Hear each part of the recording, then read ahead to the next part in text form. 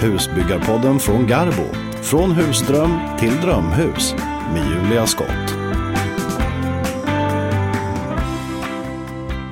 Hej och välkommen till Husbyggarpodden från Garbo. Jag heter Julia Skott och idag har jag sällskap av Peter Lidhäll som är skadeingenjör på Garbo. Hej.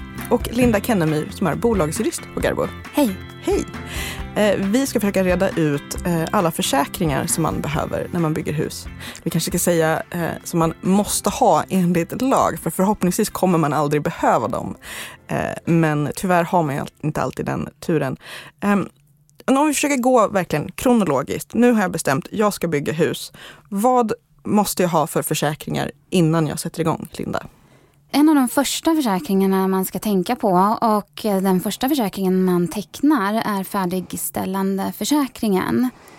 Det är precis vad det låter som. Det är en försäkring för att ditt bygge ska färdigställas. Så att om det inte blir klart och det är inte mitt fel utan det är byggarens fel eller någonting har hänt, så får jag pengar av försäkringsbolaget så att det kan bli klart ändå för att ta in någon ny eller så, eller hur funkar det? Ja, precis. Den vanligaste situationen det är att din byggare går i konkurs.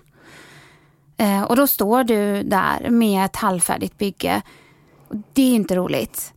Även om du har gjort precis som man ska och betalat enligt plan så att du inte har betalat i förskott för något arbete, så kommer det ändå uppstå extra kostnader i och med att det ska komma in en ny entreprenör som ska ta ett nytt grepp om situationen och ta dit sina grejer och sina ställningar och allt vad det kan vara. Så ungefär 10% i extra kostnad kan man nog räkna med, och det är också det som försäkringen går in och täcker. Så att den täcker liksom stöket, men du får fortfarande betala arbetet som ska bli klart. Ja, precis. Det är ju så att det blir det mest rättvisa, för syftet är att du ska få det hus du hade tänkt dig till det pris du hade tänkt dig. Och då kan man få de här extra pengarna som täcker upp så att du inte hamnar i ett läge där du har svårt att fullfölja det här bygget. Och det är ju så att 10% är ganska mycket pengar när det är en så stor investering som det är för en privatperson att bygga. 2 miljoner kronor, 10% av det är 200 000. Det är ganska mycket som oväntad kostnad.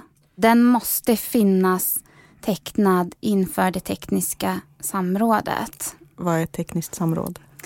Det är när du som byggherre och den kontrollansvarige träffar kommunens handläggare och diskuterar byggprojektet. Så det är alltså verkligen innan någonting har hänt? Ja, just det. Ja, precis. Okej.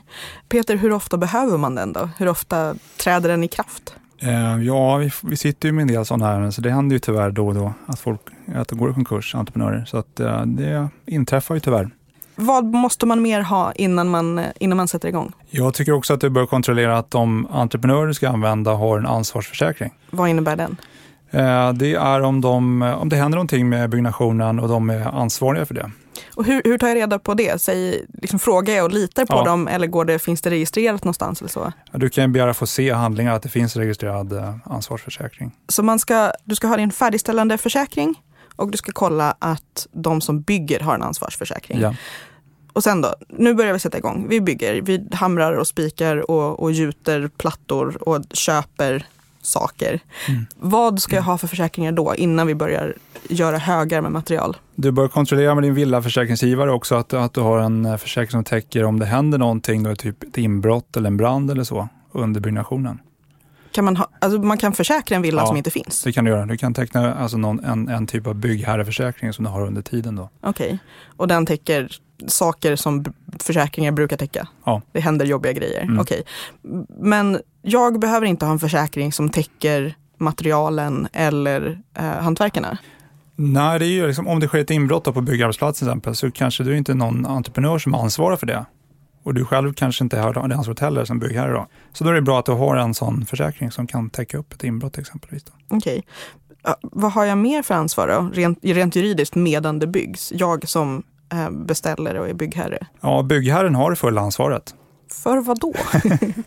Ja, för att alla följer då lagar och förordningar och avtal och så. Nej, jag tänkte, Linda, hur ska man göra det som privatperson som kanske inte kan allt om bygg eller juridik? Kan man ta in en byggherrekompis som håller koll på att allt går rätt till? Alltså det jag tycker man ska göra, det är att man måste vara aktiv och delaktig i processen från första stund, och man måste läsa på ganska ordentligt vilka regler som gäller. När det gäller ansvar, då är det ju dels vilket juridiskt ansvar du har gentemot andra. Men det är också vilket ansvar du har själv för att du ska få ett så bra bygge som möjligt. Och där, i båda de situationerna har du ett stort ansvar. Det finns ju jättebra information på många myndigheters hemsida, och man kan gå in på Boverkets hemsida och kontrollera vilket ansvar man har enligt plan- och bygglagen till exempel. Det är ganska mycket, så det gäller att kolla en gång i alla fall, så man åtminstone har ett hum om att det finns ett ansvar. Det finns också andra lagar som kan styra så att du får ett ansvar, till exempel miljöbalken och i vissa situationer då även arbetsmiljölagen till exempel. Så det gäller nog att vara ganska aktiv själv och läsa på ordentligt. Färdigställande försäkring, gäller den bara för att det ska bli klart, eller kan du få pengar om det tar längre tid än det är tänkt? Nej, så är det inte, utan det är om det står klart att det inte kommer att bli klart. Sen är det klart att på något sätt är det där en tidsfråga såklart. Om det verkar som att det drar ut på tiden något rent enormt. Men det har ingenting egentligen med tiden att göra, utan då är det andra sätt man får styra och reglera på att det drar ut på tiden. Finns det någon form av jag vill ha mitt hus i februari försäkring? Nej, det gör inte det. Det är snarare någonting som har med dig och din entreprenör att göra. Att ni kommer överens om vilken tid arbetet ska vara klart inom och vad som händer om det inte blir klart. Till exempel en vitesklausul då, som gör att du har ett litet trumfkort att ta upp om entreprenören orsakar att det drar ut på tiden. Ibland är det i och för sig så att det finns väldigt olika meningar om vad som har gjort att det har dragit ut på tiden. Det kan vara väderförhållanden som man inte kunde förutse. Det kan vara att du faktiskt har beställt någonting som är lite extra krångligt eller kommit ganska sent skede. Eller kanske inte kan bestämma mig. Ja, så där har du också ett ansvar då att vara förutseende och tänka till innan. Men vem är entreprenören då som jag har ansvaret gentemot? Har jag ansvaret gentemot personen som jag beställer av eller den de anlitar? Vem är entreprenören i det här sammanhanget? Det beror ju väldigt mycket på vad du har valt för form av kontrakt. Om du har valt ett kontrakt där du tecknar ett avtal med en entreprenör som i sin tur anlitar många andra entreprenörer att fixa el och avlopp och målningsarbeten och så vidare. Då har ju du en relation med en entreprenör, men det kan ju också vara så att du själv vill upphandla flera olika entreprenörer. Det väljer man själv hur man vill göra, och det beror väl på hur trygg man känner sig i att bygga hus. Medan man bygger så ska vi ha hemförsäkringen. Och den gäller hela vägen fram tills man är klar, eller? Ja, precis. Och sen så ska du börja komplettera då från den dag du får nyckeln till huset när du får en godkänd slutbesiktning med en komplett villaförsäkring, inklusive lösöre också då. Så det ska du se till att ha den dagen du får nyckeln i handen. Och sen även då en nybyggnadsförsäkring.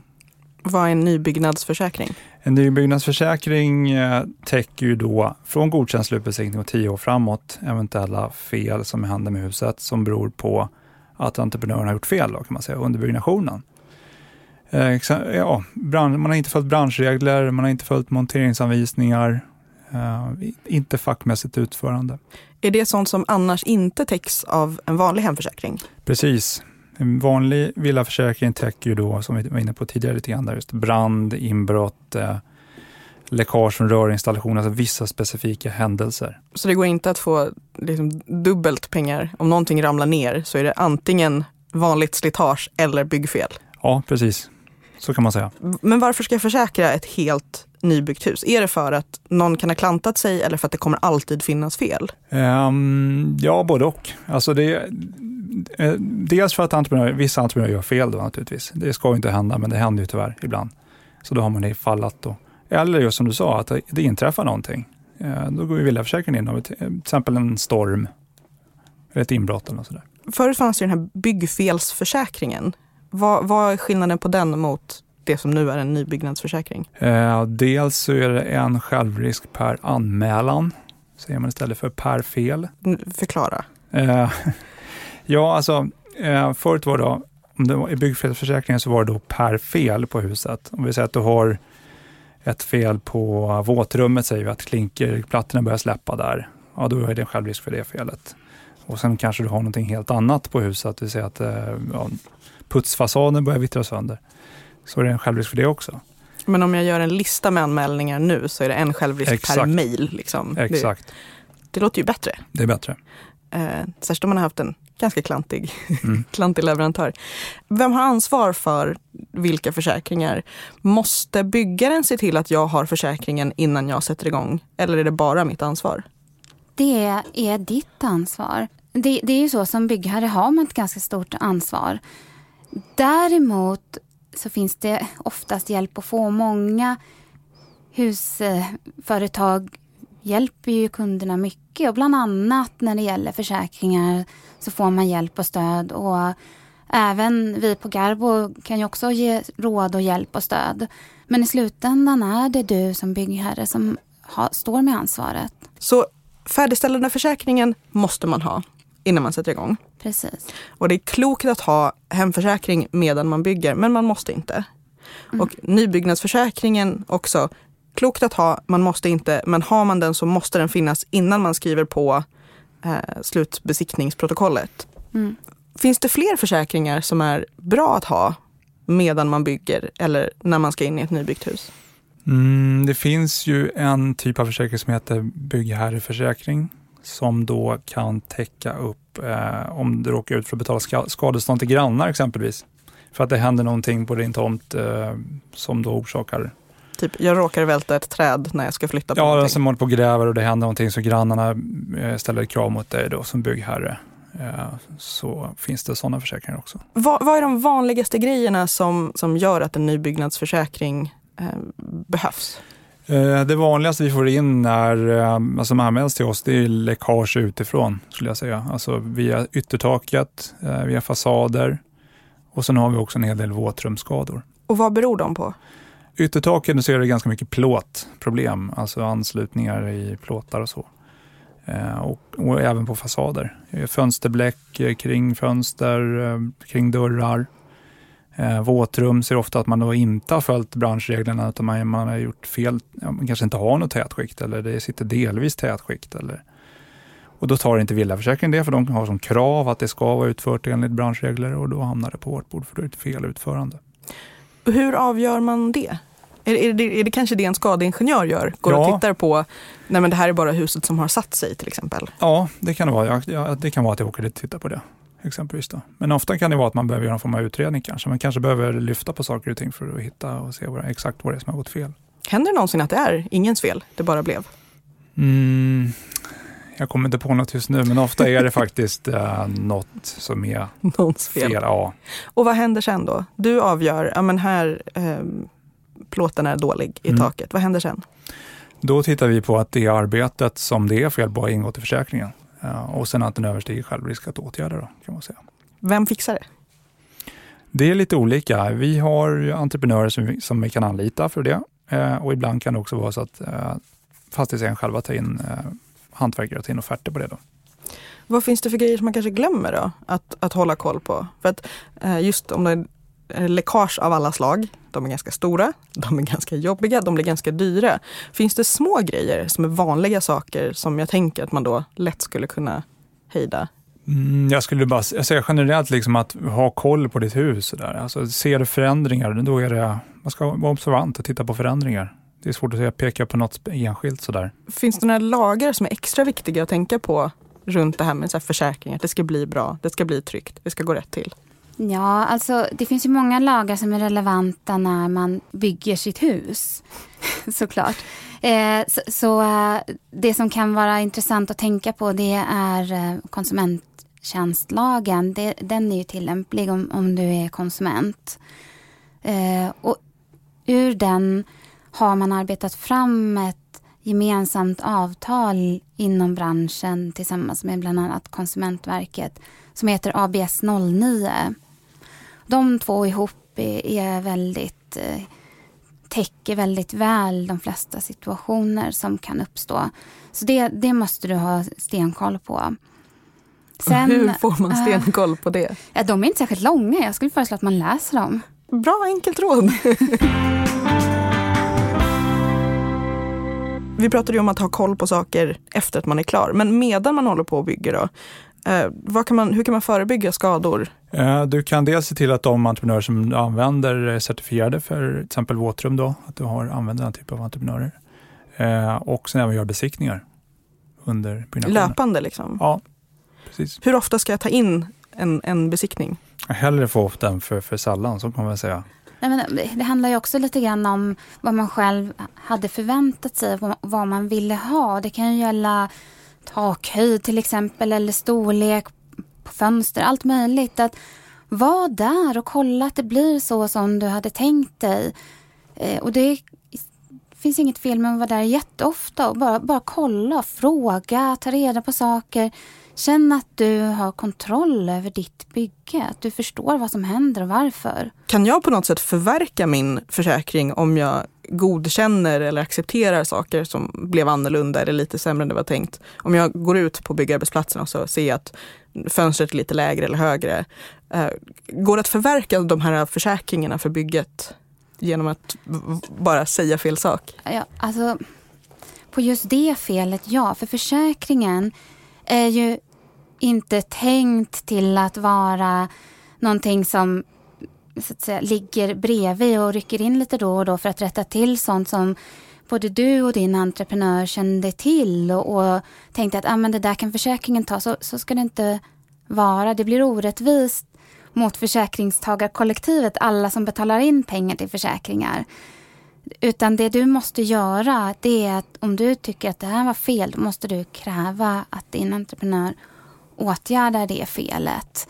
Det här hänger ju ihop lite med det som man senare gör, som är en slutbesiktning där man går igenom vilka fel man hittar, och de felen som upptäcks vid en slutbesiktning, de ingår inte heller i försäkringen, och det är av den anledningen att det är ju i kontraktet mellan dig och din byggare klart att det ska din byggare åtgärda. Och då kanske det är just därför som Peter sa, att man ska göra besiktningar lite då och då, så att man inte behöver riva ut en hel vägg för att fönstret är konstigt tätat, utan man upptäcker det på vägen. Det är jättebra. När man väl har flyttat in då, vad kan man göra för att förebygga skador då? Oavsett om de beror på problem med byggandet eller överhuvudtaget. Vad ska man tänka på? Du har klivit in i ditt hus. Vad ska jag tänka på för att förebygga skador? Underhålla. Alltså, när huset blir lite äldre så ska du hålla koll på saker och ting och underhålla det. Och sen även se till att du håller det snöfritt exempelvis på vintern.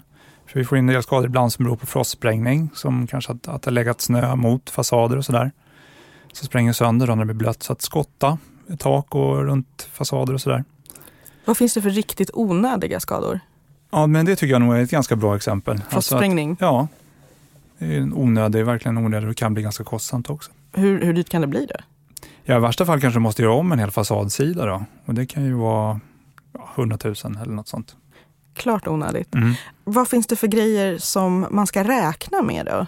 Alltså, om man tänker att jag flyttar in, ska jag höra av mig till försäkringen om det är lite sprickor i putsen? Eller är det någonting som bara händer? När sprickor i putsen där ska det inte vara sprickor. Men däremot invändigt då, om det är en trästomme som de flesta hus har, så får du räkna med att de första 2 åren då kommer det att röra på sig lite grann när det torkar.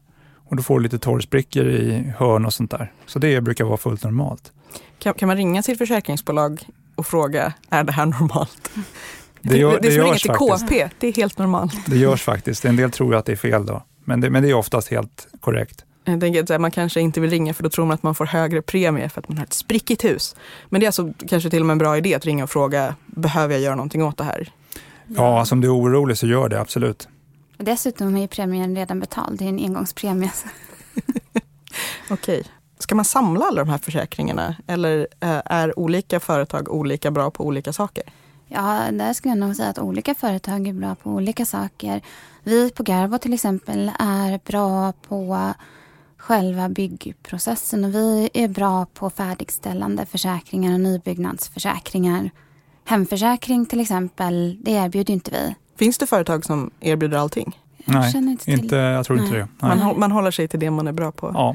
Finns det någon oväntat dyr skada? Någon liten fånig grej som bara springer iväg? Ja, det händer ju ibland. Alltså, det kan ju vara något mindre läckage som rinner på ett sånt sätt att du liksom inte upptäcker det på lång tid. Och så har det blivit ganska stora rötskador så att det blir väldigt kostsamt innan man upptäcker det. Så det kan vara en oväntad skada då. Men annars så dyra skador, sättningsskador exempelvis, kan bli väldigt dyra. Om huset börjar liksom sätta sig och bli snett. Finns det någonting som är viktigast att tänka på, Linda? Ja, det finns några grejer som är extra viktiga att tänka på. En sak är ju att kolla vad ingår i försäkringen. Om du till exempel tecknar en nybyggnadsförsäkring. Det som ingår, det är det som står i entreprenadkontraktet som ligger till grund för försäkringen. Så om du köper bara en husstomme och försäkrar det entreprenadkontraktet, då ingår inte alla andra tänkbara arbeten efter det, även om du betalar för dem också. Så det är väldigt viktigt att kolla, och det är också så att om man sen kommer på andra saker man vill göra, att man skulle vilja försäkra dem, då är ju det möjligt. Så fundera på det, vad är det egentligen som ingår? Vad är, man kan ta 10 minuter och fundera på vad står det egentligen här nu då, och vad är det vi har skickat in? Så man vet vad som ingår, så man inte får en obehaglig överraskning. Måste man ha en ny försäkring för varje entreprenör då, för färdigställande? Nej, men alltså det är ju inte ovanligt att jag vet inte hur vanligt eller ovanligt det är, men det händer att man bara försäkrar stommen. Och sen inträffar det en skada som kan vara ganska dyr och kostsam, och då upptäcker man till sitt stora obehag att det var aldrig ens försäkrat. Det skulle ju varit lätt att undvika, så det är lätt att vara efterklok. Det är ett tips att kolla på det. Och även där kanske man då kan ringa försäkringsbolaget och säga hej, hjälp, vad betyder alla de här orden? Ja, jag tror det. Jag tror att man ska inte vara så rädd för att ringa och fråga saker, och man kan få ganska bra tips. Då har man i alla fall en ingång till att börja fundera över sakerna, för att annars tror jag att det är lätt att det blir så mycket, det är så många olika saker man ska göra. Det är lite överväldigande, det är svårt att ta till sig allting. Men försäkring handlar ganska mycket om att köpa sig trygghet. Så det är ändå värt att ta den där extra stunden, om man nu ändå köper den här tryggheten, att se till att man också får hela tryggheten man vill ha. Alltså, jag börjar lite undra om ni borde ha en sån här skål med lugnande medel på ert kontor när ni har möten. Det är så mycket. Och sen tänkte jag en annan sak som också är bra. Och det är att man håller inne med pengar. Superviktig grej att tänka på. Det är ibland lättare sagt än gjort, att man betalar aldrig för någonting i förskott. Absolut inte. Och du har också som konsument rätt att hålla inne pengar enligt konsumenttjänstlagen tills efter en godkänd slutbesiktning. Så det är väldigt viktigt att man ser till att göra det, för man undviker jättemycket problem genom att göra det. För att så länge du sitter på pengarna så har du någon slags hållhake på. Ja, så är det ju. Vad tror du är vanliga missar folk gör när man ska försäkra husbygget, huset och sådär? Jag tror lite det som Linda var inne på, att man kanske inte riktigt får med alla avtal. Det tror jag är faktiskt det vanligaste. Jag brukar ju också alltid fråga, vad kan man strunta i? Men här känns det inte som att det är någonting man kan strunta i. Finns det någon grej som man inte behöver oroa sig riktigt lika mycket för? Nej, men det handlar inte om att oroa sig eller inte oroa sig, men det handlar om att det här är antagligen ditt livs största affär. För de flesta människor är det. Och då gäller det att sätta sig in i allt. Man behöver naturligtvis inte bli expert på allt, men man måste ha någon form av hum och förstå vad det handlar om. Så att, nej, det gör ju inte det, för de här grejerna hänger ju ihop, och nästan alla krav och regler och annat, det finns där av en anledning. Så att det finns tyvärr inte det. Man kan inte vara överförsäkrad helt enkelt. Nej, eller överpåläst. Peter, jag vill höra konkreta grejer. Vad ser du när du är ute? Berätta om några inspektioner. När det har gått snett, tänker du? Jag tänker det blir en ganska kort och tråkig historia om du berättar när du gick ut och allt var bra. Men om du vill berätta om något jättefint hus där allt var rätt gjort så... Nej, jag kan väl berätta exempelvis då där det var ett våtrum där de hade satt kakel i taket. Och det är ju ganska ovanligt. Det brukar ju vara på väggar och klinker på golv annars. Men här var de valt att sätta stora plattor i taket. Och de hade vaknat mitt i natten, den här familjen, av att det bara braka till. Då hade hela taket släppt. Oj! Av tyngden. Slagit sönder handfat, toalett och men så vidare. Men satt det liksom gipsplattor i? Nej, de satt kvar, men alla plattor rasade ner. Och det blir ju ganska stor tyngd då när jag sitter med fix och allting. Så att det var en väldigt smäll. Så att, krossade de alla golvplattorna också då? De trodde liksom att det var en jordbävning eller någonting. Men gick liksom, jag tänker väl att allting gick sönder? Ja, i princip. Vad gör man då? Ja, nej men det går ju att göra om såklart. Det gör det ju. Men det var ju lite ovanlig skada. Satte de kakel i taket när de gjorde om det? Ja, de ville ha det så. Förlåt, jag blir helt ställd här. Men täcker försäkringen allt då? Om det är ett val du har gjort? Ja, har det ingått i avtalen som vi pratade om tidigare. Det arbetet har ingått där. Vi ser att kakellinker och så allting har ingått. Och det beror på ett utförande fel. Så tar vi det genom försäkringen. Och då gäller försäkringen för taket efter att det är lagat också? Nej, då har det reparerat en gång. Då kan man inte få ersättning en gång till om det skulle inträffa någonting. Utan då är det faktiskt den entreprenör som gör det jobbet som ansvarar för det jobbet. Okej. Nybyggnadsförsäkringen gäller för liksom en fixning. Just det. Det är bra att veta. Mer då? Var har du varit? Vad har du gjort? Vad har du sett? Ja, vad ska jag berätta mer? Jag har sett en familj som har ett väldigt stort fint hus som köpte det i andra hand av. Den här nybyggnadsförsäkringen går ju vidare liksom om man säljer huset så ligger den kvar i huset i 10-årsperiod. Så den här familjen fick ju med försäkring på köpet så att säga. De flyttar in och de upptäcker då att putsfasaden börjar spricka till att börja med. Och vi är där och reparerar det och ersätter genom försäkringen. Och sen så upptäcker de fler och fler skador på huset. Så att det där huset, vi har haft många skador där och man har levt med oss i 5 år tror jag nu. Och alla möjliga problem egentligen. 5 år? Så kan det vara ibland. Säger ni då till dem så här, mejla oss varannan månad så att ni får bara en självrisk med alla de här felen. Vad har de haft för problem?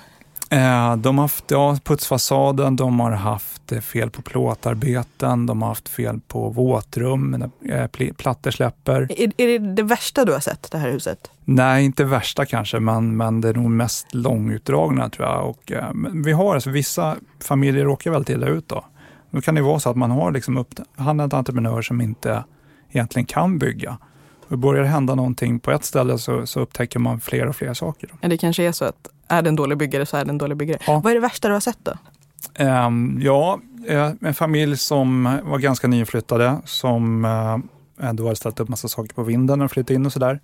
Så gick det ganska kort tid, jag kommer inte ihåg, ett halvår kanske, något sånt här, så var de uppe på vinden igen. Och då var hela vinden mögeltäckt verkligen. Och när jag kom upp där och tittade på vinden så fick jag nästan en chock. Det var väldigt mycket mögel på växt där uppe. Vad hade hänt då? Jo, de hade då fel på ventilationen i huset. Den tog inte hand om luften tillräckligt bra och sen hade de otätt liksom upp mot vinden. Då. Så att det finns ju en plastfolie i konstruktionen som ska stoppa fukten inne i huset. Men den var otät då, så det tog sig upp på vinden och så blev det kondens och så kom mögle på det. Och det var väldigt, väldigt mycket och hade kommit väldigt fort. Och vad gör man då? Måste liksom huset utrymmas eller vad händer? Det är ingen fara egentligen, för det tar sig inte in i bostaden så det är ingen fara liksom så egentligen att man kan bo kvar då. Men det blir att man får försöka ställa in ventilationen såklart, täta den här folien då, plastfolien så att den blir tät igen. Och sen kan man då sanera vinden. Det finns olika metoder för det, hur man kan få bort det där. Mm. Finns det någonting riktigt knasigt du har sett någon gång? Någonting som du kände att det här kommer ingen tro på när jag berättar? Ja, men det kanske var den här kakel i taket-skadan då. Det är ju liksom väldigt ovanligt.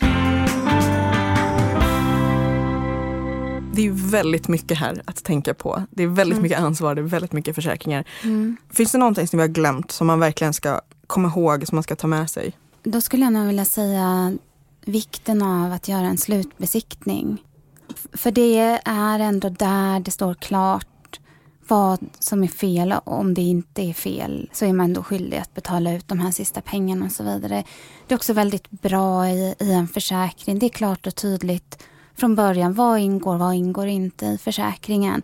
Det som ingår i försäkringen, det är sånt som man inte upptäckte eller hade kunnat upptäcka vid en slutbesiktning. Sen finns det en litet undantag där också. Det är om man anlitar Garbos egna besiktningsmän. Då ingår även sånt i försäkringen som man borde ha upptäckt vid en slutbesiktning. Så man har en liten extra säkerhet där. En liten försäkringsförsäkring. Ja.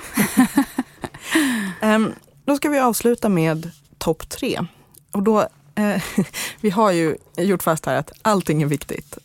Det finns ingenting som är viktigare än något annat så att man kan strunta i det. Men om vi tänker topp 3 ord som är bra att hålla lite extra koll på, antingen i huvudet eller som du ska titta noga efter på papper.